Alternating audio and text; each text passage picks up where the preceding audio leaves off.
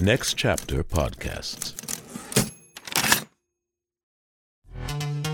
This episode is brought to you by Pepsi Wild Cherry. Pepsi Wild Cherry is bursting with delicious cherry flavor and a sweet, crisp taste that gives you more to go wild for. Getting wild may look different these days, but whether it's opting for a solo Friday binge watch or a big night out, everyone can indulge in their wild side with Pepsi Wild Cherry. Also available in Zero Sugar. So grab a Pepsi Wild Cherry and get wild. Hello, it is Ryan, and we could all use an extra bright spot in our day, couldn't we? Just to make up for things like sitting in traffic, doing the dishes, counting your steps, you know, all the mundane stuff. That is why I'm such a big fan of Chumba Casino. Chumba Casino has all your favorite social casino-style games that you can play for free anytime, anywhere with daily bonuses. That should brighten your day a little. Actually, a lot. So sign up now at ChumbaCasino.com. That's ChumbaCasino.com. No purchase necessary. VGW Group. Void where prohibited by law. See terms and conditions. 18+. Yo, you thought you knew about this motherfucker right here? Yeah, you don't know shit because we about to take this motherfucker over. Bitch, motherfucker, yo, we riding with Bonnie. Bitch, motherfucker, yo, we riding with Bonnie. Bitch, motherfucker, yo, we riding with Bonnie. Bitch, motherfucker, yo, we riding with Bonnie. Fuck you, Donald Trump, you a chump. Gonna kick out your legs, make it go bump. Shit on your face and share it too. Could give a fuck about a funker and bitch, that's my song. I wrote this shit because I've never been more excited in the last 4 years than I am now. If you voted for Donald Trump, dude, I'm sorry, but I am motherfucking riding with old ass Joe Biden. Yes, this is the LCD Soundsystem episode, but I am glowing, and I know a lot of you out there are too. Congratulations, we can rest. You know, Donald Trump wanted to cancel the 500. He said Rolling Stone should be doing it, but I was like, no, and we fought him. I'm excited. What's up, everybody? Yes, this is the LCD Soundsystem episode. We're talking about their 2007 sophomore album, Sound of Silver. It's also number 395 out of 500 on the 500 with me. What's up, everybody? Fleece Army, attention! Eddie's soldiers. Big week for everybody, man. Usually I start off the podcast with a song from the record. Dude, this is a great record. Wasn't trying to disrespect it by not playing that opening track. I just wrote that song. It's catchy. We're going to make a music video for it, but I wanted to give y'all the sneaky peeky. Also, I want to hook you guys up with the greatest thing going on Saturday, November 14th, my 41st birthday. Yes, I know I'm only 41, and I look like I'm 70. I look older than Joe Biden. The goddamn Comedy Jam is back. It is completely virtual. You are involved in it. I get to see you. You get to hear us. We get to talk to one another. I get to see into your home. And you get to see some of your favorite comedians do stand-up, then tell a story about why they chose the song they're going to sing, and then sing it with a live band. And this month, for my party, we've got a great show. Eric Griffin, the Sklar Brothers, Justin Martindale, and one of my best friends, Justine the Machine Marino. And we have some special guests. And if you know me, then you know who's going to be showing up. It's going to be awesome. I am super excited, guys. Please, if you are in the Fleece Army, I want to see you there. $30 and I get to see you and talk to you and everything. $15, you get to join the show. Pay the $30. Come to my birthday party, man. It's been a shit year, and now we're starting to get some hope with Biden and Trump being gone. So listen, come celebrate with me. I love you guys. Tickets are at joshadammyers.com under shows, or you can go to our website, the500podcast.com, to book your spot for this Saturday night. Be there or be pubic hair. Now, don't forget, we have the podcast theme song contest. And dude, people are sending in their submissions, and some of them are fucking incredible. If you're in the Patreon, you get to vote on who the winner is, and the grand prize gets a 1-year subscription to the 500 Club with all the videos, all the merch from Young and Sick, all the extra content that we cut out of each episode, because we want you. We know you're musicians. We know that you can make music. If you listen to this show, you can 100% make a song. So send us your songs to 500podcast@gmail.com. Make your 500 podcast theme song, and we will play it to open every show. And guys, join our Patreon. You heard all the stuff that you get. Join the Patreon. Help us pay for our 42 employees. I love each and every one of them. Big shout out to Pete. Big shout out to Melissa, Emily, Hannah, Morty. You know I love you. Jeremiah. I don't know what he does, but he does something. He's there, and he's good. I love him. Oh, and Adam. We haven't seen Adam in a minute, but I miss him. So go to our website for all the Patreon. You know, that's what we do, people. All right, let's get to this record because man, oh, Shebets, I've seen a lot of you talking about this on the Soch. Released on March 12th of 2007 on DFA Capitol and EMI Records and produced by the DFA. This is the second album by Brooklyn dance outfit LCD Soundsystem. So let's tell you a little bit of story about who this guy James Murphy is, because he is LCD Soundsystem. He's a New Jersey native, a multi-instrumentalist, singer-songwriter. He was a DJ, a producer, an engineer, and he began playing in punk bands straight out of high school. Then he drops out of NYU as an English major, and he continues playing around while also engineering and producing in New York. He's also DJing under the militaristic name Death from Above. He soon became the live sound engineer for post-hardcore synthesizer group Six Finger Satellite. While with them, he also gave his signature powerfully loud speaker setup the nickname Death from Above. But after 9/11, he changed it to the acronym DFA. While working on fellow DJ Dave Holmes' record, Murphy met British recording artist and producer Tim Goldsworthy, formerly of the trip-hop band Uncle. I fucking love Uncle. If you've never listened to him, Rabbit in the Headlights, or the song they did with the dude from The Verve, Richard Ashcroft. Around that time, Murphy tried ecstasy. Oh, wow. And the experience opened him up to the enjoyment of uninhibited dancing to whatever music moved him. Murphy and Goldsworthy began DJing their unique mix of dance music together, throwing parties around the Lower East Side of Manhattan. Then, Murphy and Goldsworthy became a production team called, you guessed it, the DFA. And with manager Jonathan Galkin, they founded their record label and called it, guess what?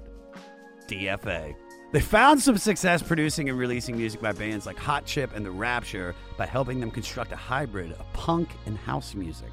However, after The Rapture's DFA-produced debut got successful, they left for a major label deal, which made Murphy feel betrayed. At about the same time, his parents died and he inherited a bunch of money. Much like my uncle Benny hooked me up with 40 grand, bought a lot of fleece, hence why you're called the Fleece Army.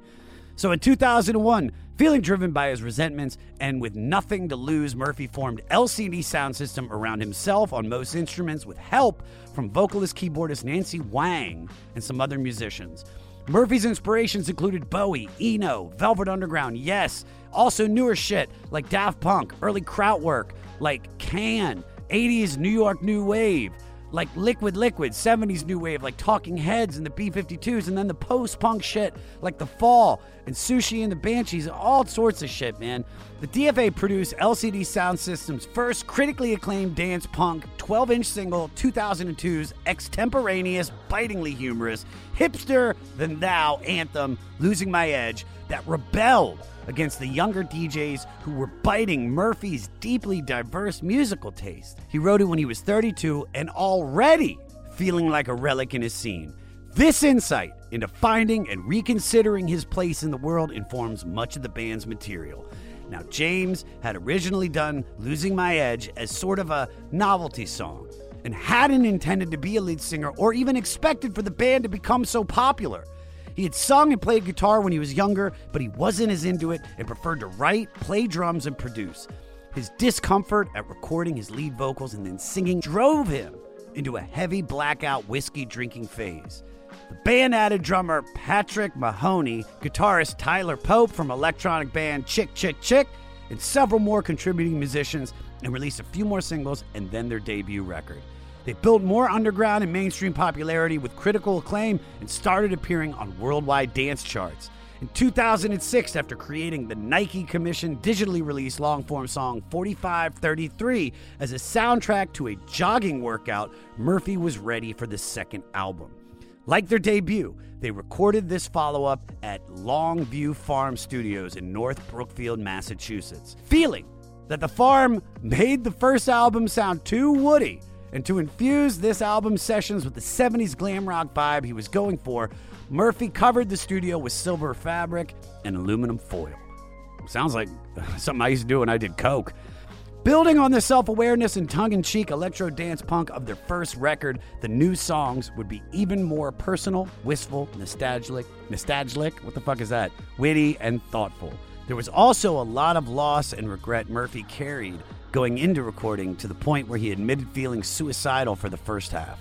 And that realness struck a chord because Sound of Silver and several of its singles were at the top or near the top of every best of list for that year and later for the whole decade. They earned a Grammy nomination for Best Electronic Dance Album. Murphy would lead the band through one more record before breaking them up after a marathon 4-hour concert at Madison Square Garden, and you can watch that in the movie called Shut Up and Play the Hits. The band took some time off. Murphy went on to produce Arcade Fire's record, started getting into scoring movies, also worked with David Bowie on his final record, Black Star, and then the band decided to come back, where they announced they'd be headlining Coachella in 2016 and putting out a new album. They headlined a bunch of festivals, which we're going to talk about because I was on 2 of those bills and they were fucking incredible. However, Sound of Silver is still considered LCD Soundsystem's best and most critically beloved record. And today, I have an incredibly beloved guest, the Australian Stallion, one of the smartest men in comedy and one of the coolest dudes I know, Will Anderson. If you don't know Will is one of Australia's biggest comedians. I've seen him year after year at the Just for Laughs Festival, and he blows me away every time. Also, he's the host of so many podcasts, but one of them in particular, Tofop. It's one of Australia's longest-running podcasts, hosted by Will Anderson and Charlie Klausman. Get into it. And this episode, like I say all the time, when I get that perfect guest, is why we do the podcast. Because there is nothing better than when you have someone that has real, deep connection to the record we're breaking down. And he was in Australia, I was in America. Thank God for the internet, because we got to bring this shit to all of y'all. Rate, review, and most importantly, subscribe to the 500 and listen free on all platforms. And if you're listening on Apple, do me a favor, give us a 5-star rating and leave a review. I want to see those reviews. If I could see 5 new reviews in the next day, I'm buying a fleece for somebody. Follow me at Josh Adam Myers on all social media. Also, go to my website, joshadammyers.com, where you can find all my shows, all my shit that's going on, videos. It's great. Email the podcast at 500podcast@gmail.com. Follow the Facebook group, The 500 Podcast with Jam, run by Crazy Evan. And for all things 500, go to our website, the500podcast.com. Well, y'all, nothing left to say but here we go. Say here we go. Say here we go with 395 with Sound of Silver by LCD. Sound motherfucking system. You know what's funny? Before I ask you the initial question of the podcast is, I don't know why, but I feel so connected to Australia. So maybe like a couple weeks ago, I took mushrooms with Jim Jeffries, and he's got this cabinet full of like sweets and stuff like that. And we were tripping balls, and I'm like, do you have any like Australian food? And he was like, oh my God, and dude, he gave me the full gambit. Vegemite on a bagel with butter, which was very thick, but high in B vitamins. He gave me burger rings. Do you know burger rings? Yeah, of course. Okay, chicken salt. So I think it's called Violet Crumble. Do you know about Violet Crumble? Yeah. Do you know about Violet Crumble? It's like a crunchy bar, but I got some in my cabinet right now. Dude, I got Violet Crumble in my cabinet. And then we watched hours of Kath and Kim. The full, and then we listened to Silverchair. Midnight Oil. We listened to Silverchair, Midnight Oil, Natalie and Bruglia, and then the Stone Roses, because they just make their way into everything. So, all right, so I wanted you on this for a while. I've been a fan of yours for a while. Do me a favor. Tell me your journey with LCD Soundsystem. Okay, well, here's what I love about LCD Soundsystem is I guess they're like a dance act, you know? James Murphy came out of like dance music, but I was never necessarily a huge dance music fan. Like my tastes were more like rock music, guitar music, you know, definitely like that big alternative 90s thing, but then like had become much more into sort of that British, you know, Radiohead and bands like that I know that you enjoy. And I don't think that I was, you know, really on the radar of a lot of what I would call traditional sort of like dance music, stuff that was like dance music albums. The idea of going home and putting on an entire dance music album was something that was incredibly foreign to me. And so I think this was one of the first ever.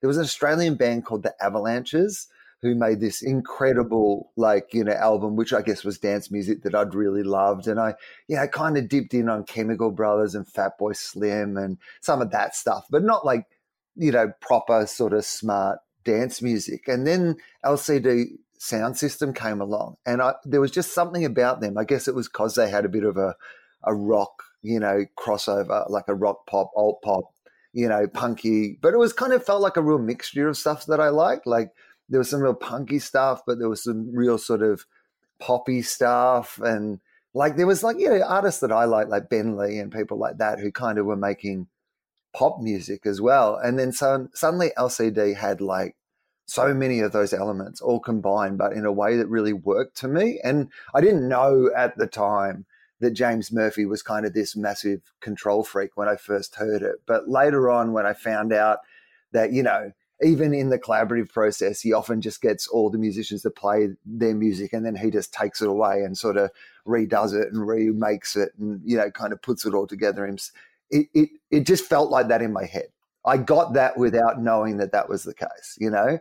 That was coming through to me. I trust this dude because this dude knows what he's doing. I don't know what he's doing, right? I don't understand yet what it is that I like about this. But one of the things I like about this is the dude in charge of making this seems to know what he's doing. Yeah, there is a level of like comfort in every song starts and from the two albums that they release, every song you're just like, I feel like I'm in good hands here. I feel like this guy knows what he's doing. He has a sound. It's a cacophony of sound. Even that's a big word that I just recently learned from this podcast. But yeah, dude, it's like there's something that I trust that there'll be a beginning, a middle, an end, maybe some cowbell. You know, he'll talk about being older, but there's a vibe to it. So well, it has that, you know, what can I say this? What it felt like to me, and you'll get this like from the world of like stand-up comedy. There's sometimes when you see a comedian and they walk on stage and just like half a second in, you're like, this guy's got this. I don't necessarily know where it's going or what it's going to be about, but I get that this person knows what they're doing. And then he does 15 minutes on denying the Holocaust ever happened.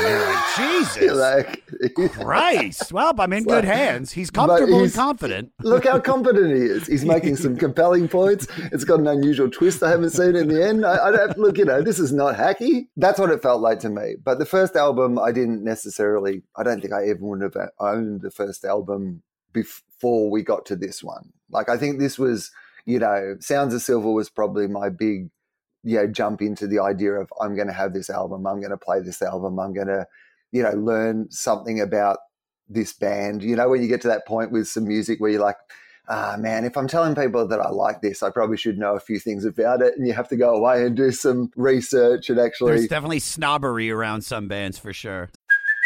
Hey, it's Kaylee Cuoco for Priceline. Ready to go to your happy place for a happy price? Well, why didn't you say so? Just download the Priceline app right now and save up to 60% on hotels. So whether it's Cousin Kevin's Kazoo Concert in Kansas City, go Kevin, or Becky's Bachelorette Bash in Bermuda, you never have to miss a trip ever again. So download the Priceline app today. Your savings are waiting. Go to your happy place for a happy price. Go to your happy price, Priceline. With the Lucky Land Slots, you can get lucky just about anywhere. This is your captain speaking. We've got clear runway and the weather's fine, but we're just going to circle up here a while and get lucky. No, nothing like that. It's just these cash prizes add up quick. So I suggest you sit back, keep your tray table upright, and start getting lucky. Play for free at LuckyLandSlots.com. Are you feeling lucky? No purchase necessary. Void where prohibited by law. 18 plus terms and conditions apply. See website for details. So did you get into this in like 2007 when it came out? Yeah. So 2007 would have first heard this, and I really would have consolidated it in 2009 or 10. I went to an Australian music festival called Splendour in the Grass. Australia used to be famous for its amazing music festivals. There was a festival called the Big Day Out that ran for like 25 years. It was like a Lollapalooza thing, and the bands loved it. They called it the Big Day Off because, you know, they'd spend 2 weeks in Australia and only do 5 shows, like, you know, with 60,000 people a day at these amazing shows. And there was another one that is up near where I live in Australia, which is called Splendour in the Grass. And it was kind of like a more, you get your kind of Big Day Out would have your big mainstream, like, you know, a lot of good alt bands, but also you go and see like Pearl Jam or the Foo Fighters or, you know, like these mainstreamy bands. And then Splendour in the Grass was this festival that always had that sort of next level but much cooler lineup of bands, like even one of those festivals that if you just walked around it and just went and saw shows, again, the person in charge of it had better taste than you have. I think that's sometimes what I like.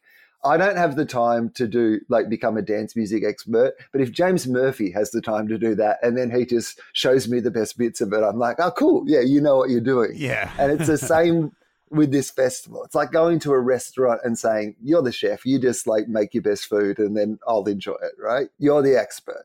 And so it was 2010 and I went to this 29 or 2010 and I went to Splendour in the Grass. And I used to have an earring in my ear that I'd had since I was 14 years old when I went and got an earring, and it was in like the top part of my ear.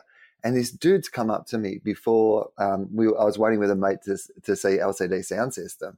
And this dude's come up to me, he's going, hey, me and my girlfriend, we always, when we're on, like, you're watching on TV, we always look at that earring. He's like, can I have that earring? And I was like, dude, I've had this earring since I was 14 years old. Like, I'm not just going to give you my earring. And he goes, what if I give you these 2 pills?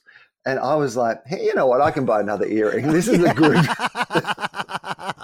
like it was a $15 earring that I got like when I was 14, right? Like it's fine. I can pass it off. This seems like a good deal. I've got my magic beans, Jack style, and I've just gone, all right. So me and my mate watched this show, and it might have had something to do with the earring part of the story, but I don't really think it was. It was, I think, the most incredible, possibly to this day, you know, live set that I've seen at a music festival. It just, from the minute it came on to the minute it finished, it just felt like something really incredibly transformative to me. And that was it. From that moment on, then I was all in. Like, you know, when I said to people, what bands would you travel to go and see? Like, you know, what band, yeah, are you really excited if they're putting another album out? Like LCD Soundsystem, yeah, that day, that moment went from being probably just a band that I liked, an act that I liked, into being like, you know, one of my sort of top tier acts. Yeah, dude. Because you were rolling balls, bro. You were fucking probably chewing your face off. Somebody came up with a Vicks Vapor Rub and gave you a freeze down, and you were just rolling balls. And and isn't that appropriate though? Like that's what I mean. 100%. Like I would have been a man in my mid-30s, like on the timeline of that. Like I'm 46 now, so like I'm 36 at the time, the age he is when he writes this album.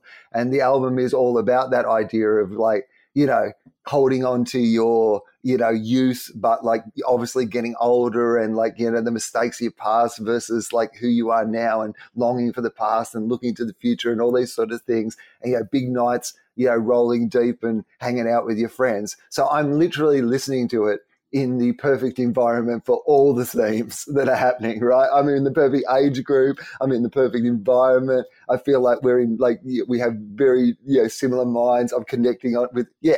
I mean, not every artist in my collection has had the opportunity to have the perfect circumstance to listen to them and get into them, but I had it. Yeah, you are the perfect guest. Actually, you said that too, because literally I was going to follow that up with, doesn't this album now even hit differently than it did for me because I heard this in 2007 2000. I heard of the band in 2006, got this record right before I moved to LA in 2007.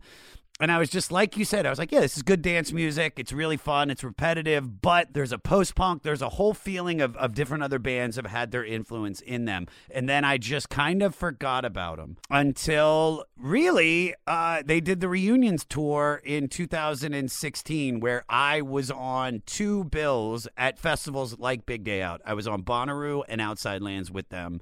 And I had just recently gotten sober in 2016 in May, and in June we went to Bonnaroo, and I remember I was there with some comedians you may know, Ari Shaffir, Dan Soder, and I was sober, and yet they all took ecstasy, and we all went to go see LCD at Bonnaroo, and it was one of those shows where I looked at them and I was like, God, I wish I hadn't just gotten sober to enjoy this, because I used to be a raver. I talk about it all the time, and there is nothing better than connecting with a DJ, connecting with a band, sober. But then if you can, but then if you have those drugs like mushrooms or ecstasy or something that just makes it even just a chef's kiss, just mwah, like. And I felt I could see like the enjoyment they were having, and I've talked to Ari about LCD post that, and he said like they're now one of my favorite bands because of that show. And I couldn't agree with you more, man, is that now I'm 40 and listening to this record now, it just hits on every level, because the main theme, like you said, is it's about the scene and the old guys that are aging out of it. And I just think this is to all the listeners out there. So Fleece Army, if you haven't listened to this record yet on the list, read the lyrics, especially if you're getting your mid to late 30s, because you will feel it. Unless you're a total dweeb and you never had a cool moment of your life. There is something really, really cool about this band. And it's because I think they're the blending of all the genres. But yeah, let's dive into the record, because there's so many great songs on here that I feel like there's so much shit to talk about. All right. So the album starts with Get Innocuous. And this was the first song written for the album, and it takes its time building up slowly around sounds all generated from a Yamaha CS60 synthesizer.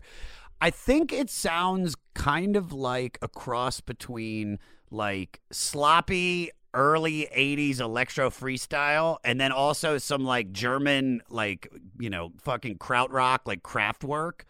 And then what's cool about this song, Will, is that about 2 minutes in, there's this stack of vocals that kind of reminds me of something from like Bowie's Berlin, or even like, because we've been going through like 3 or 4 of his records already, Brian Eno.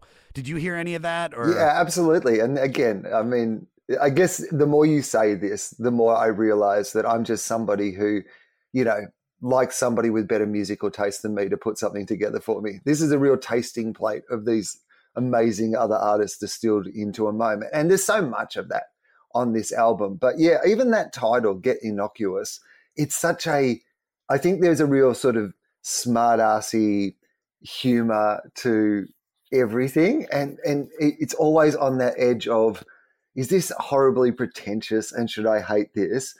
Or is this just on that edge of, and this song, it's not a big banger initially for the start of the album. Like, you think about this idea that they've come onto the scene and they, really have made a bit of a splash and like everyone's really excited for this album. And you would think it would open with something that was just like, I don't know, a bit more sort of in your face or a bit more direct. But he's like, no, I'm just going to take some time. It's a slow build. It's a very, very slow build. But then when it kicks in, it's and really starts getting going, it's phenomenal. Right. It's that confidence. You don't bail out of it because you're like, oh, no, it's okay. This is not just going to be like this for the whole time. I don't know where this is going, but I have confidence that he knows where it's going. For sure. All right. So I don't know why this is my favorite moment, but this might be my favorite moment on the record. Peter, play 5 times.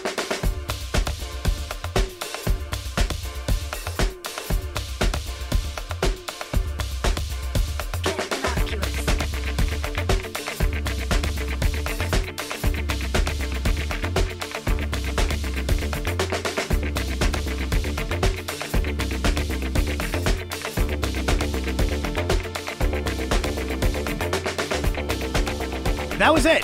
That I don't know why I like that so much. Just Nancy just saying "get innocuous" and then that guitar like riff because it took me back, dude. There used to be this party in Baltimore at this place called Taxlow.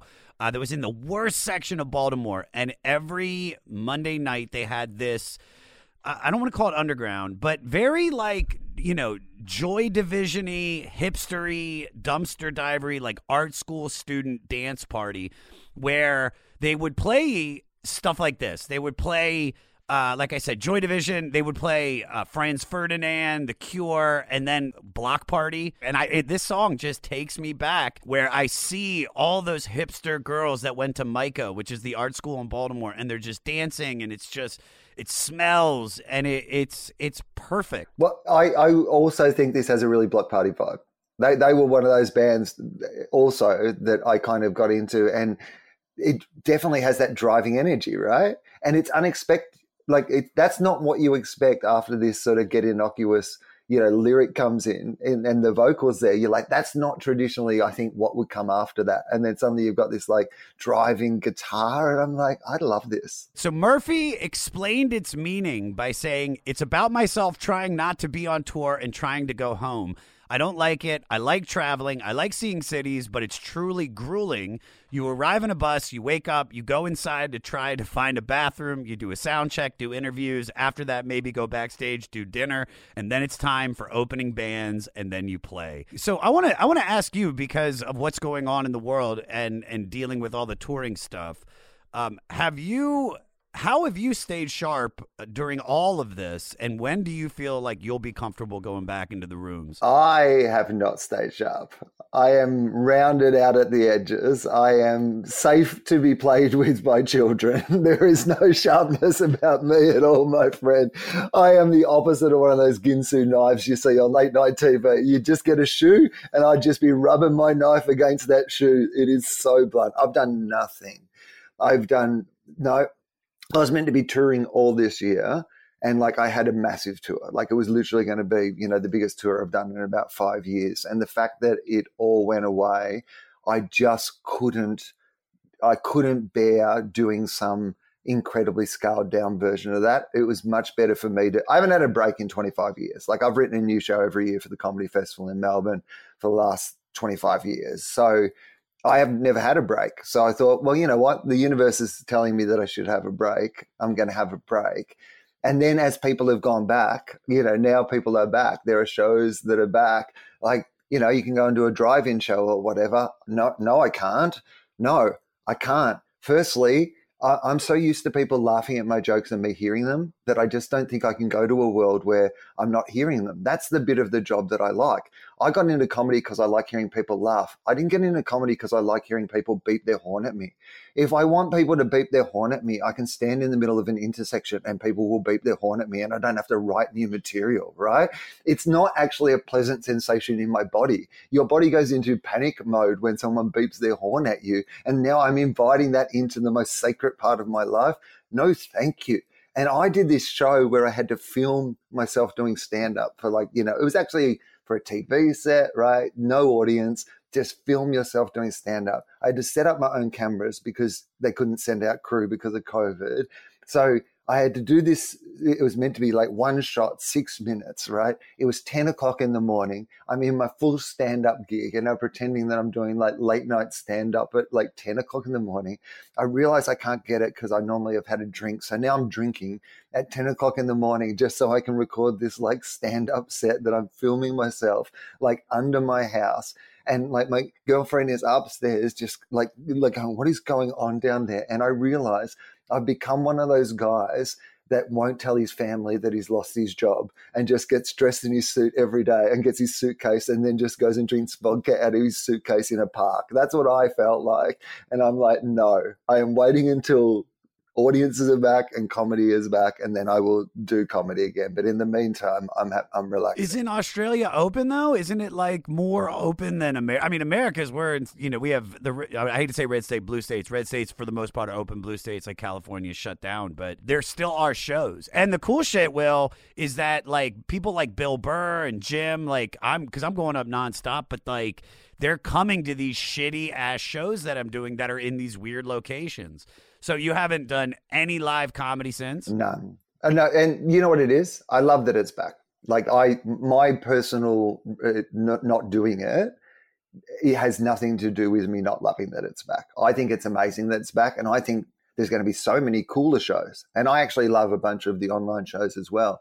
I've just made a personal choice for myself. I was like, I've got this opportunity to have a break and have a think about what it is that I want to do. You know, the themes on this record, you know, so much about this idea of, you know, moving on from one part of your life. Like James Murphy is literally talking about this idea of been DJing. I've been really successful at DJing, but maybe now I want to be doing something different to DJing, and I'm doing these shows, and what do I want to transition into next? I've taken this time to have a little conversation about some of those things myself. Nice.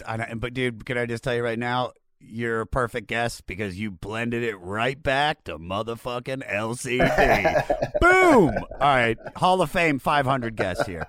Unless you start doing Holocaust denial shit, and then you'll get to like number 5. All right, because Neil deGrasse Tyson was full. It was all Holocaust denial. It's technically the third time you've brought it up, and I've not brought it up once. So out of the two of us, who's going to get done for Holocaust denial? I need more it feels like one of us is itching for a Holocaust denial conversation. Dude, it's like, dude, Sundays I am checked out, bro. We're recording this, everybody, on a Sunday. It's a Monday for him. And like, dude, I should be on the couch watching football. But now this is perfect. This is perfect. But well, it's Monday. It's Monday 8 a.m. currently for me, which back in the past I may have listened to some LCD Soundsystem Monday 8 a.m., but it wasn't normally that I got up specifically to do it. Oh, no. Yeah, dude. I've been leaving raves around this time. All right. Which is a perfect like segue into the next song, Time to Get Away. Immediately I heard Prince all over this. Peter, play a little bit. I caught a lot of static. And me, I would like it automatic. Oh, what? Did you think would happen next? For you, I caught a lot of static, and for me, I would like it automatic. I don't know why I love that line so much, but I do. What does it mean to you? For you, I caught a lot of static. For me, I would like it automatic. I don't know. I mean, well, first of all, people think this song is about an ex-girlfriend or something. But this is what I came to read, is that this is about an old manager of his. And he's quoted saying, "Fuck that guy. I paid a lot of money for the rights to say fuck that guy." And then when you read the lyrics, the rest of it, it all makes sense. You know, because yeah, dude, I've not shitting on my current manager or any managers. Like when you deal with somebody in the industry, you know, I mean, dude, you've been doing it 25 years, bro. It's like we've had good people, we've had bad people, we've had people that appeared good, and then in actuality, they were horrible and led us in terrible directions. Yeah, but that is a great lyric based on the fact that you've now cleared it up. It's just somebody basically going, I got a lot of shit about my manager, and I wanted it to be a lot easier than that. That's basically the theme of that, but it's a much more poetic way to put it. For sure, he could have been like, fuck that guy, and I'm taking my 10% back, suck my dick. I mean, because I felt that way. I've created projects and had to, and somebody has done nothing for it. And I've done everything. I talked to the network. They came to me, and I did everything. And I still pay them the 10%. And I get it. It's out of the respect, and it's out of the fact that they are supposedly helping you. But I mean, I have yet to be severely fucked over, but I have heard such horror stories. So what does this mean to you, being that you've been doing it 25 years? Okay. Well, firstly, I think it's weird, the management, relationship, because it has to be so incredibly intimate, right? Like that, sometimes you see those documentaries about people who've had like the same manager or agent for 50 years, and they've essentially become like a couple. They tour on the road together. They, don't do anything without each other. And you just like, I didn't realize when I was getting management that I was like signing up to a relationship that might be longer than my marriage. So there's that. And then sometimes people look at their manager like their employer, where you're like, I've never got like 15% of his money. he only gets 15% of my money. It only works that way around. So I don't know if you're a comedian, you can get away with what James Murphy's got away with, though. Because imagine comedians love rewriting history. Like, some shit went down with my manager and here's my angry routine about it. But nobody would really, after a while, everybody would be like, oh, is Josh still banging on about his manager and like how he didn't want to pay that? We're real bored of that. Whereas like James Murphy's like, yeah, I'm going to turn it into a banger that people will be playing 30 years from now and they will still know that I had a shitty manager. That's like a proper like long-term burn. Oh, I know. I love it. So everyone's got horror stories. How did you get screwed by the business? You know what? I'll tell you a story because there's only really one. I've been very lucky, I will say, but there is one. I had been booked to headline this like major, it was a new comedy festival that we were doing in Australia, and they'd booked me to headline. It was on an island, and then like it fell apart like 3 days before, and they owed me like a lot of money that I never got, right? But then the dude who was like a bit of a comedy legend, so I was like, you couldn't make too much of a big deal about it, right? Like he was a comedy legend guy in Australia. He had this idea for this thing. This thing didn't turn out and we all got screwed. I just happened to get screwed a lot more than some other people got screwed, right? But everyone got screwed, It was just one of those situations where you're like, I can handle it. But it was, it was a decent amount of money. So anyway, then he like died soon after.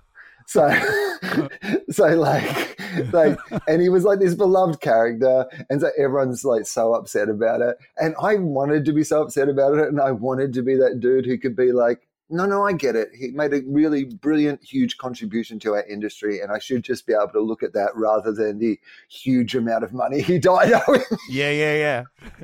I wasn't able to fully reconcile those two emotions. No, I get it. Oh, 100%. Maybe did you like in anger? You were like, "Fuck that guy! I hope he fucking dies." Oh wait, he did. Oh, okay. Hang on. Sorry, I feel bad about that. Yeah, I should have gone to the funeral and just like eaten a lot at the buffet. Just been like, I am entitled to a lot of this. It's like, Jesus, Will is over at the charcuterie board for a long time, just eating all the olives. I love that, dude. All right, North American Scum. So this was the lead single and instantly appealed to fans of the previous album's popular track, Daft Punk is Playing at My House. This is another tongue-in-cheek LCD song that sends up the reputation of the stereotypical ugly Americans by agreeing with, while still taking ownership and pride. Also, as most of their fame outside of New York was in other countries, Murphy wanted listeners to know that they weren't actually from Europe. But in my opinion, the star of this song is Nancy. I've heard it called Wang, and I've heard it also called Wong. So let's go with Wang. The star of it is Nancy. Peter, play her at 2:35, bro. I did it once and my parents got a pity upset. Freaked out in North America. But then I said the more I do it, the better it gets. That's why North America. We are North American scum. We're from North America. I don't know what it is. I love the dichotomy between both of their voices. I think it's perfect. She's almost Alf Key, and yet it all makes sense.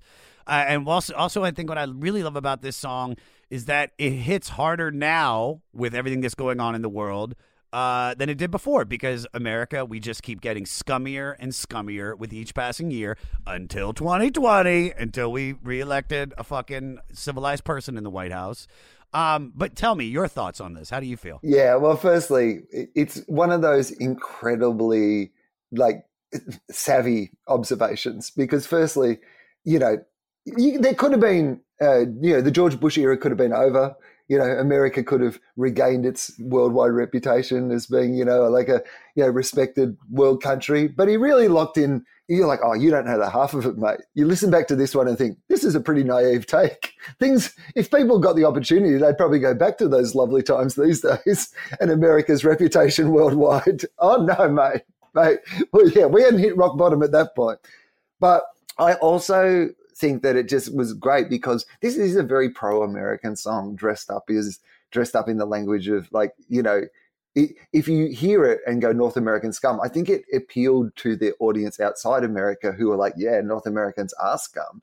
But if you actually listen to the song, it's actually quite defensive about that idea of what it is to be American. And, like a lot of his music and the things of his music of going, I've done some really great things and America's done some really great things, but I also recognize all the shitty things about it. And I kind of love it all despite that. That's a big theme of a lot of the stuff that he talks about. And it's just catchy as all get out. I mean, it's just a good song on the surface, but like I think the lyrical content is it's one of those things that's incredibly clever. I imagine it got sung unironically as much as it got sung ironically. And I think that's kind of the genius of it. Totally. Hello, Tom May here, host of Future Friday. I've spent the last 15 years on the road with my band, The Menzingers, where I've met all kinds of wild and fascinating people. So I started a podcast. On Future Friday, I talk to fellow musicians about the moments that made them, their passions outside of music, and the curiosities that tie us all together. I've also talked to the likes of UFO researchers, magicians, soldiers, and documentary filmmakers, and I'm constantly searching for folks that can shape and change our view of the world. You can check out Future Friday wherever you like. Well, hey friends, my name is Zach Lupetin. You may know me from the band Dust Bowl Revival, but I also host a music discovery podcast called The Show on the Road. For the last 5 seasons, I've been able to dive deep and have intimate chats with folks like the Lumineers, Ani DeFranco, Wolfpack, Keb Mo, Lake Street Dive, Bela Fleck, and more. So guess what? After 150 conversations with some of my favorite songwriters from around the world, we are bringing brand new episodes to the Osiris Network. New interviews and intimate acoustic performances will be coming at you this summer. And which episodes are coming next, you ask? I am Zach Goody, the lead singer for the band Smash Mouth. Our band is called Milky Chance. We are based in Berlin. My name is David Shaw. I sing and write songs with my band, The Revivalists. Trust me, these conversations go some wild places. So subscribe to The Show on the Road on Osiris, and we'll see you soon. So let me ask you, what were your misconceptions about what North America was going to be like? Well, see, I reckon it's the other way around because the problem, we see so much of you. You see so little of us. So going into that circumstance, like, we've grown up. In Australia, there is an argument that someone in Victoria might know more about what it's like to be a New York Jew from popular culture than they would to know what it's like to live in Darwin in Australia. America's cultural imperialism is pretty strong in Australia. They always say that, when America sneezes, the world catches a cold. But like Australia, we're your number one ally. Like we are the Millhouse to your Bart Simpson, the wind beneath your dickhead wings. Like we are the only country that's gone to every single war that you've got yourself involved in since, the Second World War. Like we are your biggest ally in the world, and mostly because of our geographical region, that we're so close to China and China could invade us with the kids who played the drums at the Beijing opening ceremony Olympics. So it is a marriage of convenience of type, but we're koalas to you. We're kangaroos. We're Outback Steakhouse, Isn't that terrible? We tried to sum up your whole beautiful land with this shitty chain restaurant where we deep fry an onion and give them, which by the way, not a dish of Australia. Like it's literally not? No, the bloomin' onion is an American creation. There is no such thing as a bloomin' onion in Australia. What about kookaburra wings? It turns out you don't eat them. They're an endangered species. Oh my God. I used to love them. All right. Last one. The chocolate thunder from down under, the brownie with the scoop of ice cream. Medical condition. That's what. If someone in Australia said you have chocolate thunder down under, you would say, "Well, please see a doctor about that." All right. Well, what are the misconceptions that Americans have about Australia besides just that you said koalas? Because it's like, for me, I think, as I have never been, we were supposed to go in 2020 to the comedy festival this year, but unfortunately, COVID. But I guess, like that, the way that I started this by talking about Jim, taking me through this like Australian, cornucopia of all the different foods and stuff like that. It was like, sound like a fucking idiot, but like I was like shocked. I was like, wait, they make chocolate in Australia? It blew my, and it was better than American. Yeah. It was 10 times better. So what do you think? What's the biggest misconceptions that Americans have about Australia then? I mean, I think that Paul Hogan did us a lot of good, but also a lot of damage. The biggest misconception I actually think is that Yahoo Serious was a much bigger star than Americans seem to think. Well, what happened? What happened to him, dude? I loved young Einstein. The thing that you are genuinely amazed at when you go to America is the high brand recognition of Yahoo Serious, because Yahoo Serious is just not like a famous Australian person at all, but for whatever reason had this incredible moment in America where you can be like in the deep South having a conversation with somebody and they're like, what happened to Yahoo Serious? And you're like, how do you guys know about Yahoo Serious? Like, what is your prime minister still Immortan Joe? Is it still, was it Lord Humongous or Immortan Joe? Actually, there's a couple of those rolling around. That's fine. But yeah, so I think that there's that idea, and that idea that everything here can kill you. Like, that we're these outback people. I think we're like 90% of Australians live on the coast. Like it's a big old country, but most of it's just desert in the middle of it. We all live in cities around the coastline. So it's not, you're not seeing kangaroos all the time, and you're not seeing like deadly animals all the time, but it's good mythology. Oh, God, fucking can't eat fucking Alice Springs chicken anymore or bloomin' onions, and I feel like a fucking race trader. All right. Someone great. So cool thing about this was written over a segment lifted from 4533, a 45-minute track that Nike commissioned from them to offer their customers an exclusive soundtrack for jogging. I remember that. And this is, truthfully, this is a perfect song to run to. Peter, play a minute in.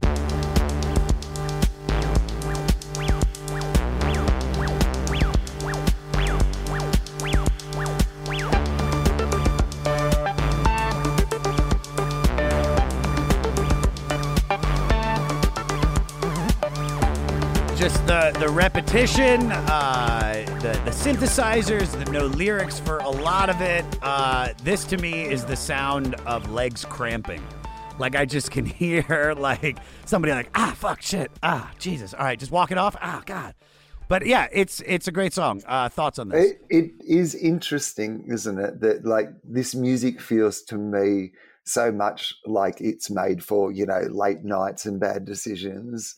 But as you said, he did this like jogging album for Nike right in the middle of recording this. And, it obviously influenced particularly his set, I think, the second half of the album. And it's funny that it also works for jogging.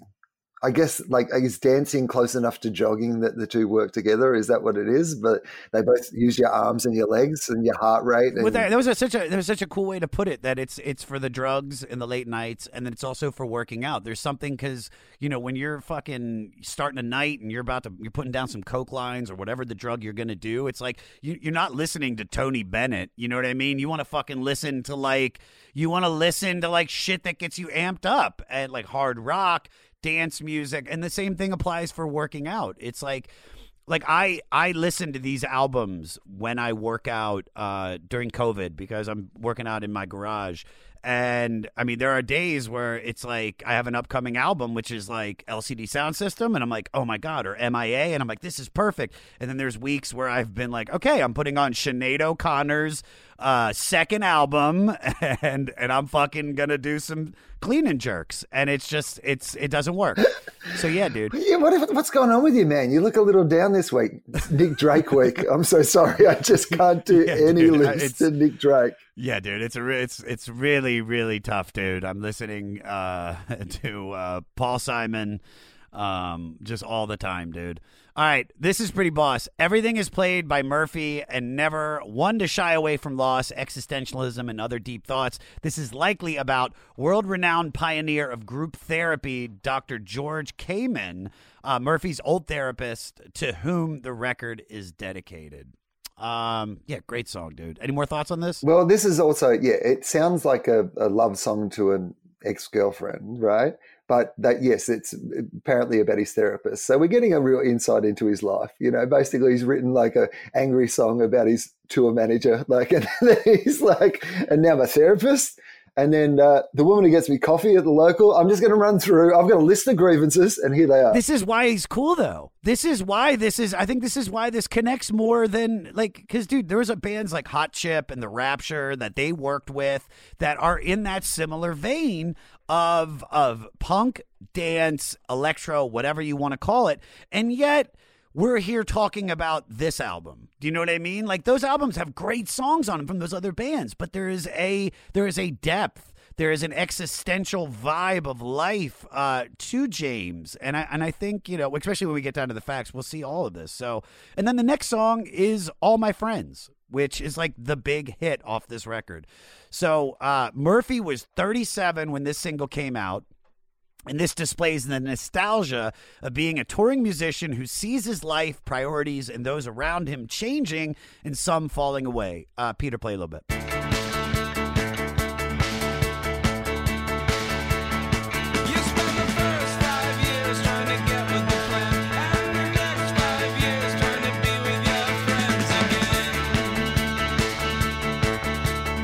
So this is one of their most popular songs, and to me it sounds like something that would be in a Zach Braff movie. You know what I mean? Or at least the trailer. It's like, you know, it's hard getting older, and it's just him, like, with his wife, and you can tell they're a little bit distant, and, you know, and his dad, played by Elliot Gould, is there, and he's like, you gotta just love. You gotta love. Starring Zach Braff. I know what you mean. It's one of those things where... And I think I know exactly what you mean, which is like in the sort of in 500 Days of Summer where like it's got to be a Pixies song that's playing in the elevator, but the most obvious Pixies song, and that's your like wink to big guy say, I know about cool stuff. Yeah. I know about cool stuff, guys. I've heard of the Pixies. It's like listen to this song. He gets on the elevator and it's just like, where is my mind? And the door's closed. Yeah, dude. It's hip. It's hip music, but rightfully so. Rightfully so. This is, yeah. So I'm just going to put it on the record. Like literally one of my probably top 10 songs of all time. Really? I just think that, yes. I just love this song so much. It's one of those ones that takes me to so many places. It feels, you know, I mean, he's talking about the life of a touring DJ. You know, it's not so dissimilar to the experiences we've had as like touring comedians. And, you know, there's so much of that part you just played, which, you know, that first 5 years trying to get with the plan, then the next 5 years trying to get with your friends again.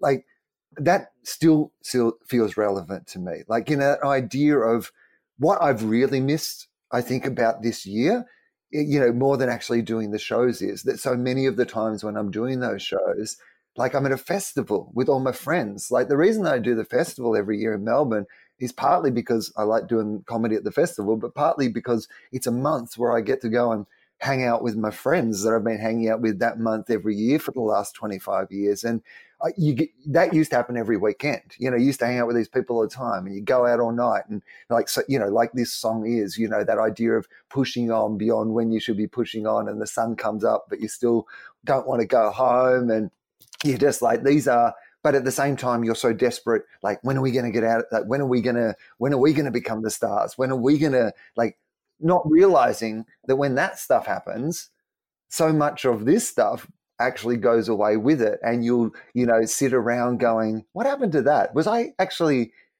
They were the cool days. Like, I was having more fun when I was wishing those days away. And I think that line just sums that up so incredibly well, that this song resonates with. Not only is it a great song, like it is a great song, and there's so many bits of it where you go, like, I love something. I mean, it's 7 minutes long, but I love something where you go, oh, that's my favorite part, or that's my favorite part. And then you get right to the end when, you know, that last refrain of like, you know, where are your friends tonight? Like, and it feels so desperate, and like it's still got a punch right till the end. Like everything about this is like my Hamilton. I don't need to go and see Hamilton. I feel like this is Hamilton to me. It tells like a whole story. I feel like if he just wanted to do like a 45-minute version of All My Friends, I'd like be like, yeah, cool, just flesh it out a bit. What else happened in the night? So who else do you miss? All right. So when asked why James thought this song was so well received, he said, I don't know. It's saddish and people are old. So yeah, hit it on the fucking nose, dude. All right, Us versus Them. This is the best song on the record, in my opinion, because it's like this shit is just, all I wrote was funky. So it's FUWWNNKY. So it's funky. Now, I can play so many great parts from this song, Will, but I just want to highlight this one part. Peter, play it. The time has come, the time has come, the time has come today. Bells.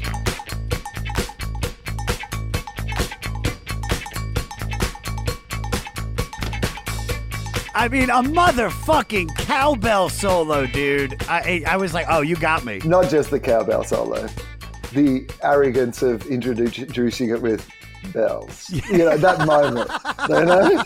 It's like, yeah, I know what I'm doing. I'm not just putting a cowbell solo in here. I'm acknowledging the fact that I'm putting a cowbell solo in here. Oh, I love this song. So this, in my opinion, is kind of reminiscent of like some Talking Heads shit with the more repetitive chanting. Some of their songs, it reminds me of the Slippery People. The lyrics seem to establish some more of that with us or against us hipster attitude that happens when credibility is more important than popularity. Thoughts on the song? Yeah, love it. I mean, this is the great joy of this album, is that there's nothing that I don't love on it. Like, when I revisited it, I was wondering, you know, is there going to be something that just doesn't stand up? Is there something that I'm going to want to skip through? But it just has not happened. And you kind of forget. You're just like, oh, God. I thought, like, oh, man. Like, this is like the, fifth or sixth song into the album, right? And, like, every single one of them's been great so far. And you've still got this up your sleeve. And I know you've still got other stuff up your sleeve at this point. Like, this is, you've buried this in the middle. And you've gone from like doing like a, you know, version of a New Order song, like you said, to like doing a version of a Talking Head song, but without sounding like you're doing a New Order song or doing a Talking Head song. It's like, it all makes sense together, and yet it's two different styles. You know, it's kind of two different artists. And this is what I love about this album as well, is that it's like, it really is the things he's worrying about, isn't it? Like you said, it's like him going to therapy. It's him and his manager. It's him worrying about, I don't know, is it better to be cool or really successful, which is coming from somebody who is managing to be both cool and really successful. So it's a really middle-class pondering. You know, it's really something that's troubling this guy who's been super successful at one part of his career and is now being super successful at the next part of his career. The dude who turned down the opportunity to be a staff writer on Seinfeld, he's really just sitting around going, oh, is my commerciality outweighing my credibility?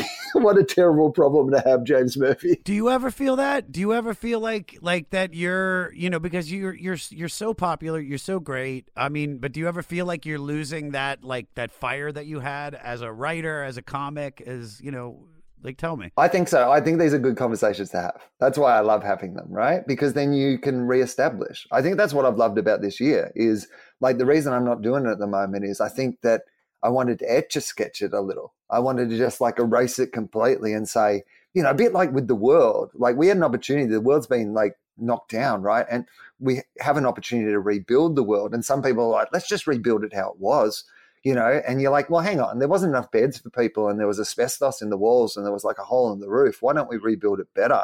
Like, let's put in extra beds, and let's put sunroof, you know, on, you know, and let's fucking, you know, do this together. Let's reimagine what the world could be. And I think you've got to have those conversations with yourself as like an artist. And sometimes you just don't when you're doing gigs, right? You're just like, I'm thinking about the next gig. I'm thinking about the next show. I'm thinking about, I got to fill this 10 minutes. I've got to fill this half hour. I've got to like get this hour together because I've got to have it done by March. So you're really just thinking about the process rather than what the process is actually about. And so, yeah, I love it. I think it's a cool conversation to have. And I've definitely had times in my life where I've done shitty things and I'm suddenly like, why am I doing this shitty thing? You know, like, it does not give me any joy, you know, and I'm doing it for all the wrong reasons. Yeah, you know, it's so funny that you said that. Because you've got a list of shitty things I've done, and you've got to go through them. Number one, all right, you made me do a podcast at 10:30 in the morning. No, I couldn't agree with you more. As a comic, COVID, you know, because I haven't reached the level of success that you have, but I've been doing it 12 years. And yeah, dude, even when I sold my TV show to Comedy Central, I was like, I knew they were going to change the show and fuck with it and basically remove me from it as much as they could. But I was like, Pat, I'm getting paid all this money. And I'm able now to look back and say, no, that was a wise decision because that set me up for the other projects. And I'll do that decision 9 times out of 10. But with COVID, dude, as a comic, it's helped me restart and find my love for stand-up comedy. Whereas now I'm performing in the shittiest, like by the side of a creek, by a pool or wherever place we can get up on stage. And yet I've never been more excited to be on stage because I just love it. And I don't care how well I do. I just want to have fun. I'm fully present.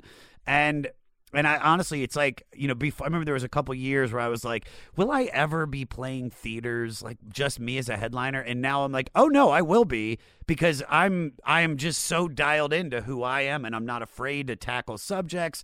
If I find it funny and I want to have fun talking about it, then I'm going to do it. So yeah, dude, those conversations, sometimes it takes fucking tragedy. Sometimes it takes something, positive to make you change. But and sometimes it takes an LCD Soundsystem song to make you go over it. I think that this is why I like James Murphy as well. He's like kind of self-involved, and I think as comedians, like at the heart of what we do is particularly when you're doing solo stuff, it is incredibly self-involved. It's incredibly self-indulgent to think, that hey, you know what I'm going to do for a job?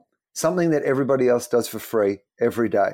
Yeah, I'm going to talk. That's my job. You know how you talk every day and no one gives you money? I reckon I'm better at talking than you. I reckon I'm so much better at talking that I'm just going to talk for an hour. No, you don't get to talk back. No, you'll just sit there. You'll hand over some money. And then, if you talk, you're out. And I won't give you your money back. This is how it works. This is how good at talking I am, that I have a no refunds policy if you talk during my talking. This is that in itself is a very self-involved way to look at the world. And I think that why James Murphy's music, I think, appeals to me on thematic levels is he does have that same mindset where all his big problems are very much, problems of his own making and his own resolving, and he's just working them all out. And there's that element of self-indulgence and how he turns that self-indulgence into art that everybody can enjoy that I really respond to. No, I love that. All right, so you had said a moment ago you don't skip over any tracks on this record, but I've got 2 in a row. I don't skip them. Because, dude, when I'm listening to the breakdown and I'm doing my 8th, 9th listen and I've already listened to the songs over and over, if I haven't found something in it that I really, really like, I eventually just kind of skip over. And these next 2, they're not bad songs. I'm not saying they're bad songs. But these are probably my 2 least favorite on the record. Watch the Tapes is the first one.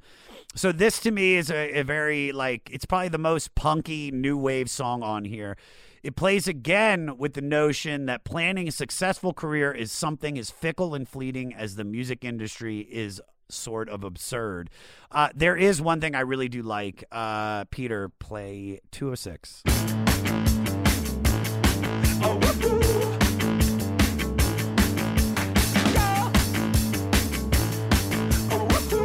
That's it. Kill it. I love that wahoo. I don't hate the song, so please don't think I'm saying that they're bad songs, but it's these 2 songs just show me how much better the other songs on the record are. Does that make sense? Yeah, I understand what you mean. But it is one of those things where I was like, this could be like a Strokes song, it could be a Block Party song, it could be like a Blur song, like bits and pieces of Blur, like I said, there's not a song on this album that I don't like, but I can understand that this is probably the least unique. Yeah. Can we also God, I can't think of his fucking name because you just mentioned Blur. Blur is a band that I didn't really like while they were going on, and then once what's the lead singer's name? Damon Albarn. Yes, thank you. I can't believe I couldn't remember his name. Once he started doing solo shit, first it was Gorillaz, and I was like, oh shit, this is actually pretty cool.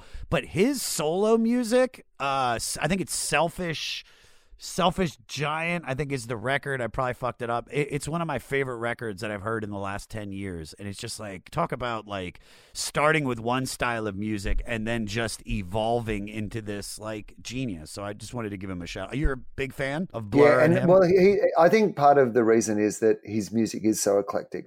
now that he's a bit hard to pin down. Like you're like, oh, he does this too? Oh, and he's doing this. Like he hasn't tried to combine them all into one thing. He has a whole bunch of little projects where he sort of makes different styles of music with different people or by himself. And yeah, I find him an incredibly interesting musical artist. Very interesting. Very interesting. And we'll talk about that even more in a second when we get to the final track, but we got Sound of Silver before that. Hey, this is Chris Swinney, formerly of the Ataris and currently host of That One Time on Tour, part of the Sound Talent Media Podcast Network. Have you ever wondered what it's really like on the road? The highs can be euphoric, but the lows can be crushing. Join me every week as I chat with industry pros about what it's like living out their wildest dream and, in some cases, their worst nightmare. Past guests of the show include members of NoFX, Pennywise, Bad Religion, and more. Listen and subscribe at soundtalentmedia.com. So with only one verse or chorus repeated for the whole song, it still perfectly captures how one looks back on the awkward teenage years fondly because of youth, but often forgets about how difficult and savage those years actually were. Murphy describes using it for the title of the second album by saying, I very much like the concept of silver. My dad used to say, having a child is a permanent silver medal, meaning that the best you could ever do for the rest of your life is second place because you just made something that for your lifetime has to be first place. Yeah, I think we've suddenly discovered why James Murphy was spending so much money on therapy. Yes. Oh, my God. my dad used to say to me constantly, I'm a silver medal. Dad, please, just tell me that you love me. I do like this part so much. Peter, play a little bit.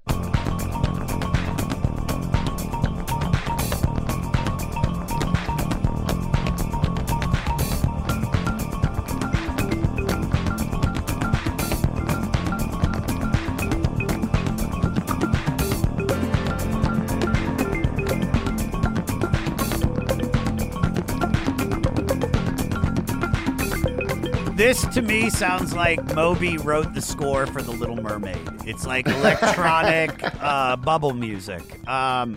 He was so inspired by the flash of glam rock scene of the early 70s, and while making this, he coated his recording studio with aluminum foil to get the right vibe of this record. And to keep out the alien messages, obviously. Yeah. But also, like, this is what I'm saying, is that these last two songs, everything we've listened to so far on the record, we still have, you know, a fucking banger to talk about.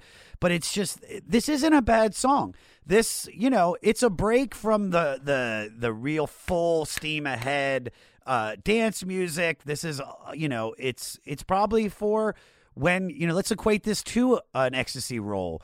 You know, it's like it comes out, it's building, then the album's taken off, and you've got some harder songs, and now it's starting to wind down where it's like, all right, I'm coming back to reality a little bit. Just my thoughts. What are your thoughts? Yeah, well, and also, if you're talking about your jogging album, it's kind of, we're getting towards the warm down lap, right? You're not doing your stretches yet, but you're slowing down a bit. You just need something to sort of keep you going a bit more rhythmically. I like the themes of it because it says to me that this album is about that idea of always looking forward and always looking back, and how as human beings, you know, like it's not just about this DJ wondering where is his party days gone, but also this idea that we look back on teenage years with a fondness where we don't remember all the hard things about those times. And I guess thematically that plays back into when we remember all those party times, we don't remember actually all the shitty bits. We're just remembering all the good bits of it. And maybe as human beings, we are caught in this like permanent state of always wanting to be advanced of where we are, and also looking back, you know, on where we were previously with, you know, distorted views of that. It's a mindfulness song is what I'm really saying, Josh. No, but it like the themes of the album is strong to me. I know what you mean. It's like very simplistic, and like that it really is just quite a chant over a beat, really. But I think that's kind of what I like about it as well, is we're like, you know, we're not done, but we're not gonna work you too hard at this part of the evening, you know? Something you can just nod your head along to, and you can, you know, you'll even if you don't know the lyrics, you'll pick them up by the third time we roll into them. No, for sure. But also to go off of what you're saying too, because he's setting you up for, in my opinion, one of their best songs and probably the most unlike anything I had previously heard by this band, which is New York, I Love You, But You're Bringing Me Down. I don't think that he could have ended this album with anything else on this record. And I wanted to say, do you remember a few songs ago when I said that was my favorite moment on the record? I lied. Play it, Peter!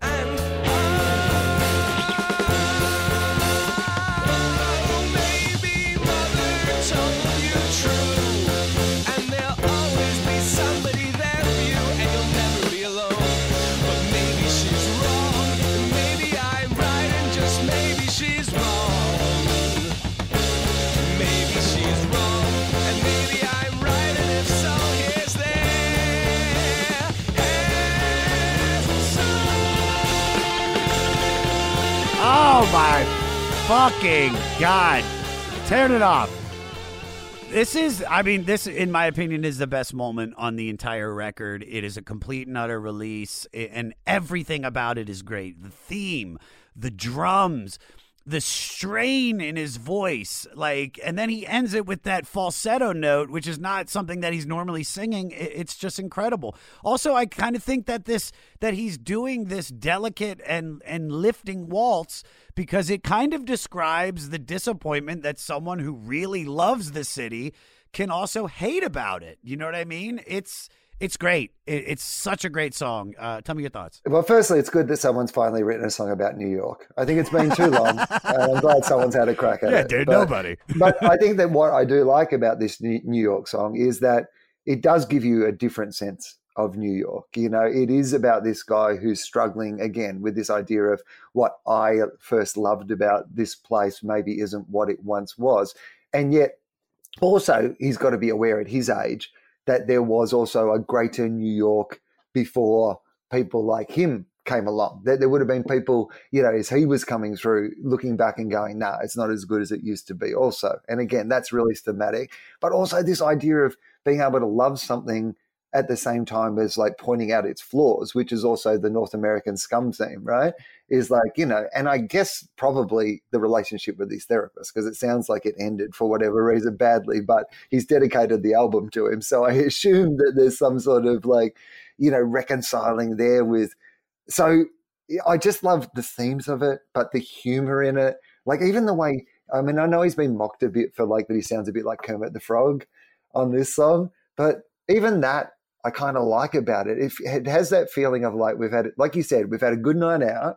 Like I slowed you down a little bit, you know, second last the track, and now we flicked on the lights, and this is the sort of, you know, last song on the piano. You know, you don't have to go home, but you can't stay here. We're done. Yeah, and you know what's funny? I still remember the moment that this song came on when I heard it for the first time. I was like in Washington D.C. and it just stopped me in my tracks as soon as it started too. As soon as it starts, the song has me. And then to have such a big ending and then the album end after that, it was like a holy shit moment. Something really cool that I found, because after this they quote unquote broke up. So this was the final song that they played at their 2011 4-hour farewell concert at Madison Square Garden before they broke up for 5 years. This is the cool part. But it was also widely rumored that James Murphy knew he was going to take an extended break from the band, so he announced this as a final show, or they likely wouldn't have been able to sell out Madison Square Garden. So I just think that's great, because it's like, nope, this is it, everybody. We're done. Please buy a ticket to it. We need to sell out 33,000 tickets. And last show ever. Hey, it worked for James. It worked for James Murphy. It worked for Hannah Gadsby. Announcing your retirement can sometimes be a very good career move. Yeah, dude. Well, I was just going to say, I do like that idea of like, you know, building it up for that reason. I love also hearing when a musician is actually a business person, like that small part of you. Like there's a famous story I heard about the Rolling Stones, and Mick Jagger, famously very business savvy. And they were playing like Wembley Stadium, I think, in the UK, in London. And it was raining, so the concert was going to get cancelled, you know, for that night, big outdoor concert. And Mick Jagger said, you can't announce it until after 4:00. And everyone's like, oh, okay, we don't really understand why that would be. But he'd worked out that at like 4:00, everybody would have got there and paid for their parking already. And he had done a deal, like a side deal with the parking operators, that they got 50% of the parking money. So he was just like, well, we may as well get like our 50% of the parking money, even though we're going to cancel the concert. And I was just like, you're in the Rolling Stones, man. Surely you don't need to screw people on their parking. But there is the part of me that's just like, oh, well, it's show business and he's thinking of it like a business. Yeah, dude.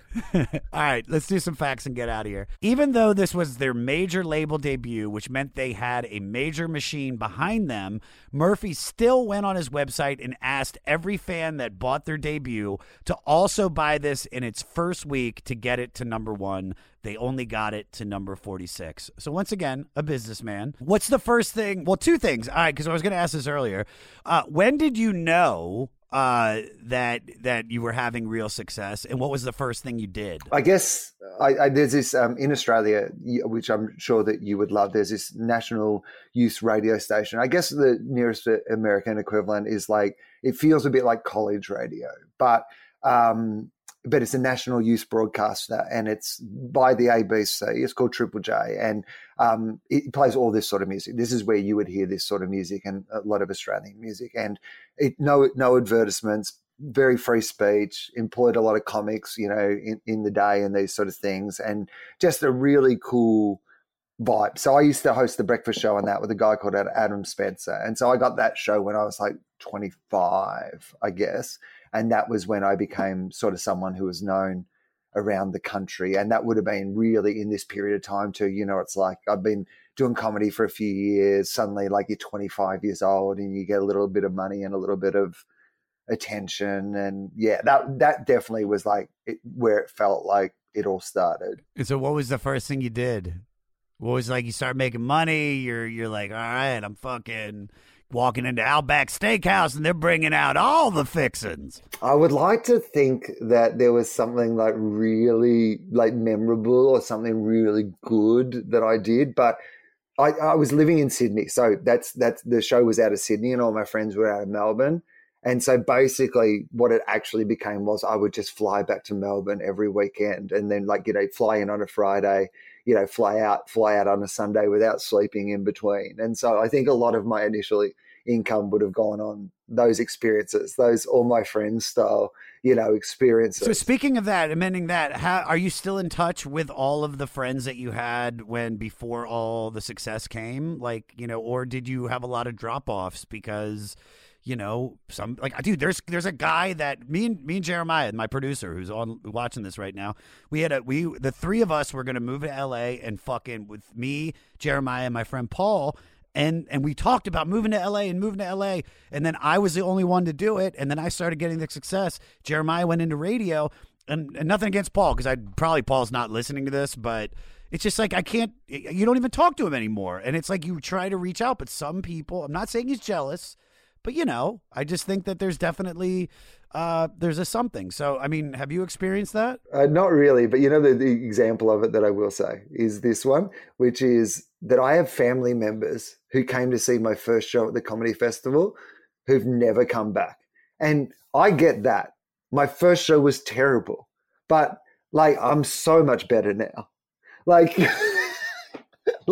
you've really made the wrong decision of coming to the first one and not coming to last year's show. Last year's show was really brilliant. They must just think, well, I saw him once. I assume he's doing the same stuff he was doing 25 years ago. Oh, dude, I did that too, man. My first stand-up show in LA, I invited my cousin and his girlfriend, and I was supposed to do a half hour, and I hadn't done stand-up in over a year. I probably had like 3 minutes of actual material, and it was just the worst. The worst. And luckily he's come back. And recently, but how bad was it? How bad was that first show that the family came to? Did you? I mean, honestly, from the fact that I've offered them tickets every year since, and I've been good for a while. Like, they've had time for, to read some reviews like they should, but they were obviously so scarred by the experience that they would never come back. All right. Here we go. You mentioned this one earlier, but after college, James Murphy was offered the job of writing spec scripts for a new TV sitcom about life in New York. He passed so he could practice guitar in his apartment, and that sitcom ended up being Seinfeld. I just found that out yesterday. Obviously, you already knew, which is just insane because it's like, it's such, it turned out in the good for him. He's got a career, he's got money. Have you ever had a misstep like that? If they were something like has turned out better for you that you didn't take?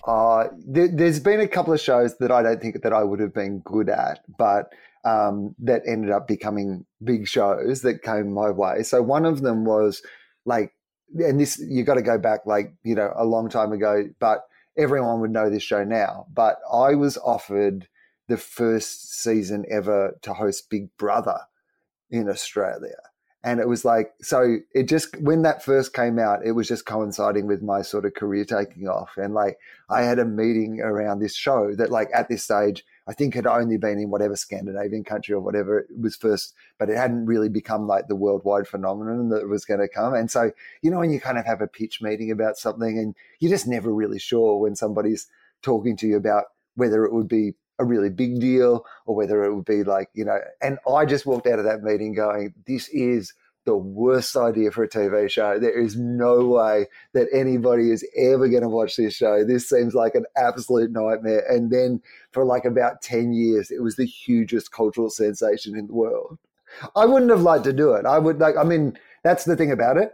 I was right for me, but I thought my opinion for me was the opinion that was my first real example of going, oh yeah, no, it turns out that your opinion isn't the same as everybody else's opinion because people loved that show. Yeah, you'd also have fuck you money right now where you could just be like, you could just tell people to fuck off. You could be like, whatever, dude, I'm fucking, see this shit? I got a gold-plated bloomin' onion in the background. All right.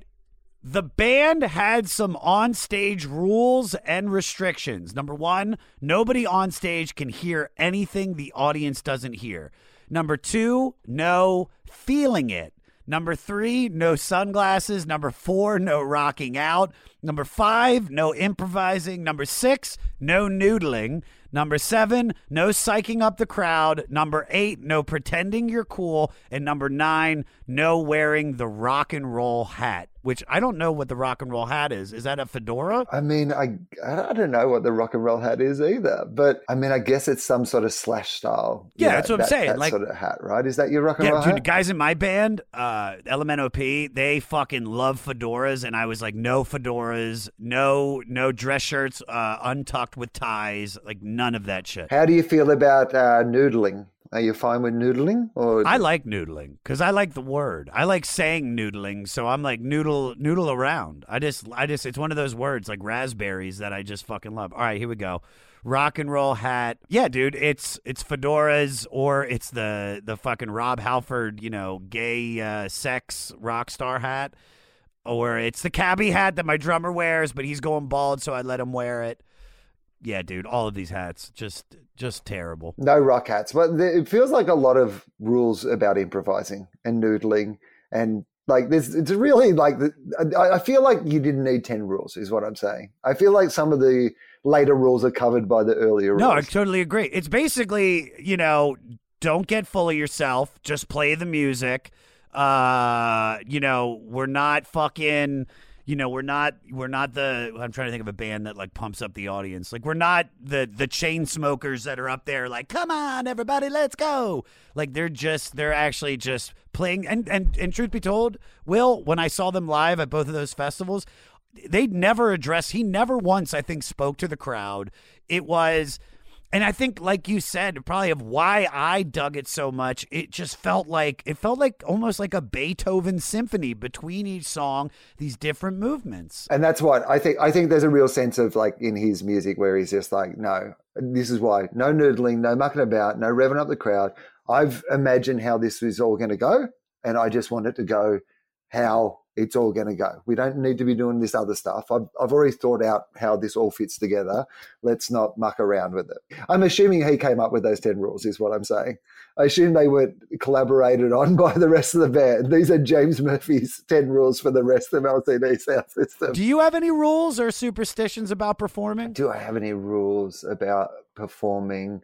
I don't think I have anything too, superstitious or anything like that. I like to not wear my day clothes.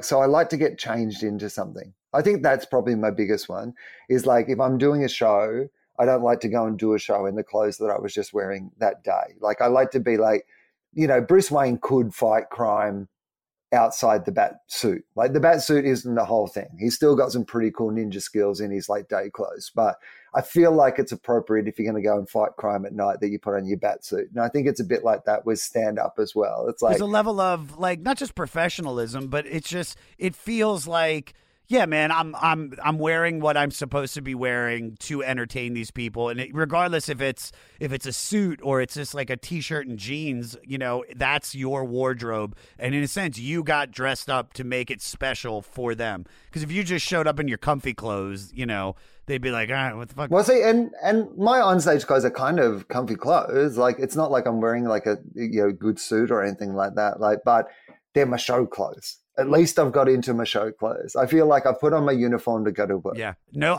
my rule is no T-shirts with any labels or sayings or anything. I kind of go by the and I don't even know if we can say them anymore, but the Louis C.K. style of dressing, which is just black T-shirt, dark pants, just so what I'm wearing does not take away from what I'm saying. For a few weeks before and after the official release of this album, they made it available to stream for free on their MySpace page. How has social media changed your career? Podcasts are the big one for me. So, the capacity that we have, you're in America, I'm in Australia, we can have this conversation. It's amazing. And, in my world, I love broadcasting, but in Australia, broadcasting is very split into since I got to do the best job in broadcasting in Australia as my first job, and there's no job that's as good as that Triple J job that you ever get to do again, right?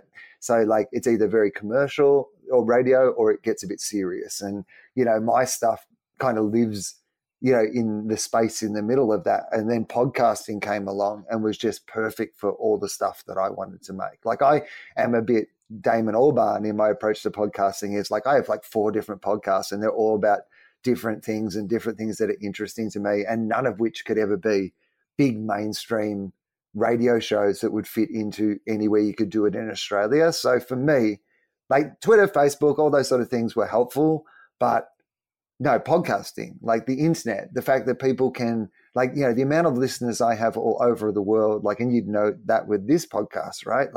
You look at the countries that listen to it, and there'll be 80 different countries people are listening to episodes of your show. And you just think, how could that have ever happened? How could something that I make in the room below my house be this thing that people hear and all over the world? No, it's incredible. It's incredible the reach that podcasting has, because I've never had a huge social media following, nor have I ever really been super into it as well. But the podcasting, it's you couldn't have said it better. It's just I'm seeing the listeners of this show that are reaching out, and they're I'm in Scandinavia, or I'm in Australia, or I'm in Scotland, and it's just, when are you coming here to do stand-up? And I'm just oh, well, now I have a small audience that I can. You can't, though, because they're not going to let anyone out of America because you guys are riddled with disease. So I'm sorry about that. It's good that you have this audience, but we're not letting you leave. COVID and HPV. Everybody in America has both of those. All right,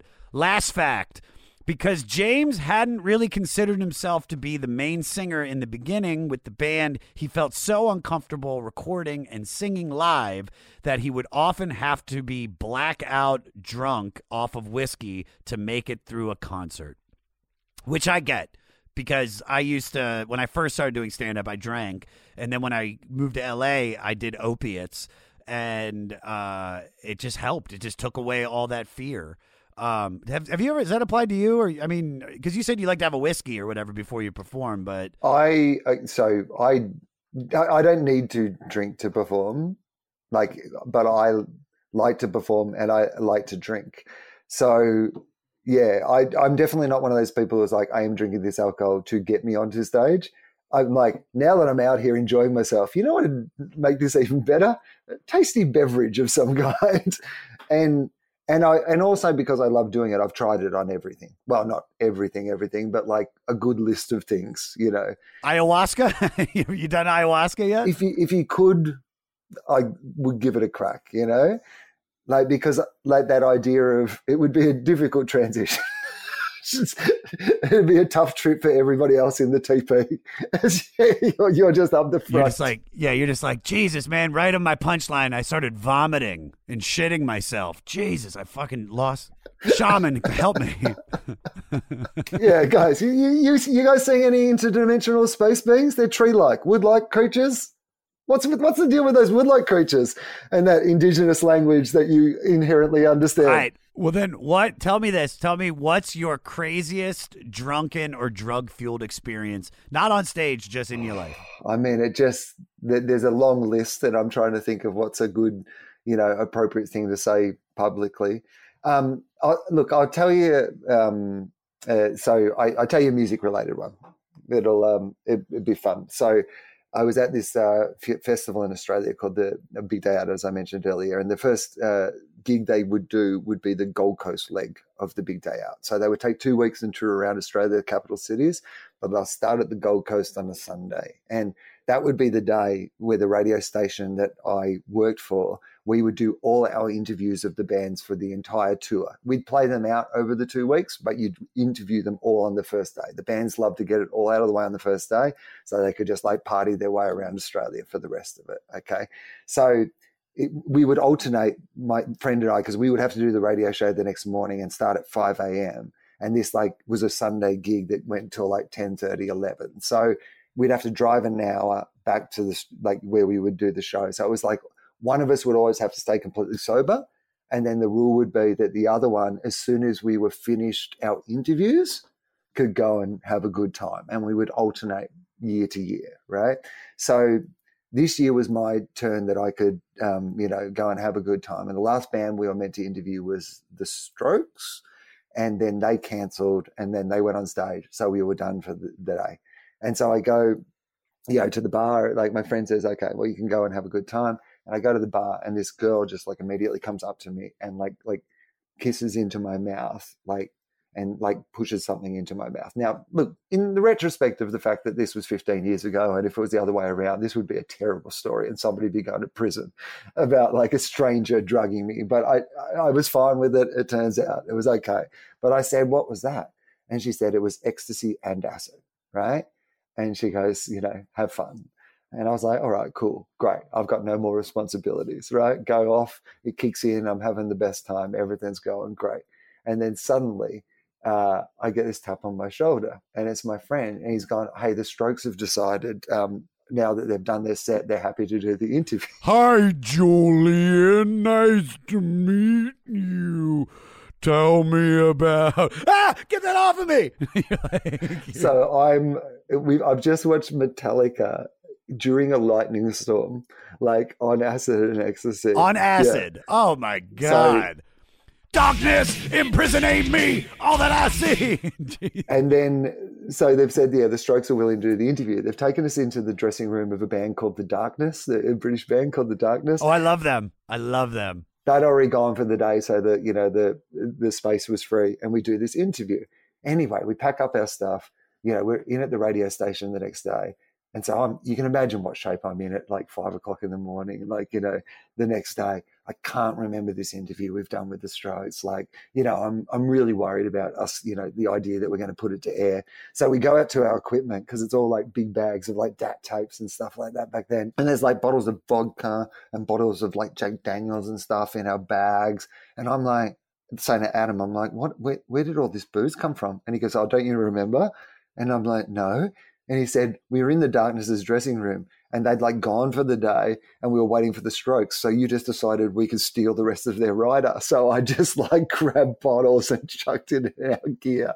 And so I would have been interviewing the Strokes with this like clearly, like there's no way it could have been subtle, like a bag just full of like booze that I jammed into the bag. Now I got my notes in here. Can you hold this handle, the captain? All right, they're in here somewhere. But you know, the funniest thing about it was that the interview was fine. And so I learnt no lessons. It was one of those things where you just heard it back and I was like, I'm not sure this would have been any better if I was sober. It's a groundbreaking interview. So we know what we need next time. Will, this was phenomenal, buddy. I can't thank you enough for taking time out to speak with us. Promote away, whatever you got to promote. So I have 4 podcasts. They're the easiest things to get into. So if you go to tofop.com, TOFOP.com, there's an interview one called Philosophy. There's like a comedy one. Anyway, you can find them all there. There's a website that explains it all. That's the best fun place for people to start, I think. And then you'll do the big tour in what, 2022? When there's a vaccine. Yeah, 2022. When there's a vaccine. I think 2022. I think my next big tour will be 2022. Perfect, man. I really hope I get to run into you at the next JFL. And this time you'll be a lot nicer to me because I'll feel like I know you already now. Now I'll be like, yo, Will. And then you'll be like, wait, who are you again? Dude, this was great, man. Thank you, brother. My pleasure. What did I tell you? The one and only Will Anderson. For all things Will, go to his website, willanderson.com. Join his Patreon at patreon.com/Willosophy. Join his Facebook page at official Will Anderson and his Twitter at Will_Anderson and his Instagram at official Will Anderson. Follow him. He's incredible and support him. Listen to his podcast, Tofop and Willosophy. He is a gem. Dude, that was so much fun. Now, we just listened to LCD Soundsystem from 2007. This week, I have fan-submitted music by a group that I did a show with that is the shit. It is an electropop dance duo made up of Ben Braden and Nick Sadler, also known as Strange Hotels. And you're listening to their new LCD Soundsystem-inspired single, Changes. Braden and Sadler formed the band in Portland, Oregon in early 2018. They are quickly turning heads up and down the West Coast with their explosive live shows and compelling early recordings. Recording and producing music solely on iPads using a slightly ramshackle process involving several apps working in concert, they found time in Airbnbs and apartment studios on the road to create their first release mixtape. The result is a mix of inspired, off-the-cuff tones and well-produced and precise pop. The music can be described as a wide-ranging project that includes flavors of dance, R&B, vintage pop, and indie rock. Guys, they are incredible. Their live show at this thing, I don't know, concert, speakeasy, whatever the fuck I saw them at, they blew me away. And the second I saw them, I was like, dude, I want to help you. So listen to their music. You can find links to their music on our website, the500podcast.com. And if you are in a band and were influenced by one of these albums or artists and you want your music featured on the 500, send your song to 500podcast@gmail.com. And make sure you put the album and artist that influenced you in the subject line. Next week is Randy Newman week as we go deep into his 1974 album, Good Old Boys. Y'all got homework to do. Stay fleecy. Doogle.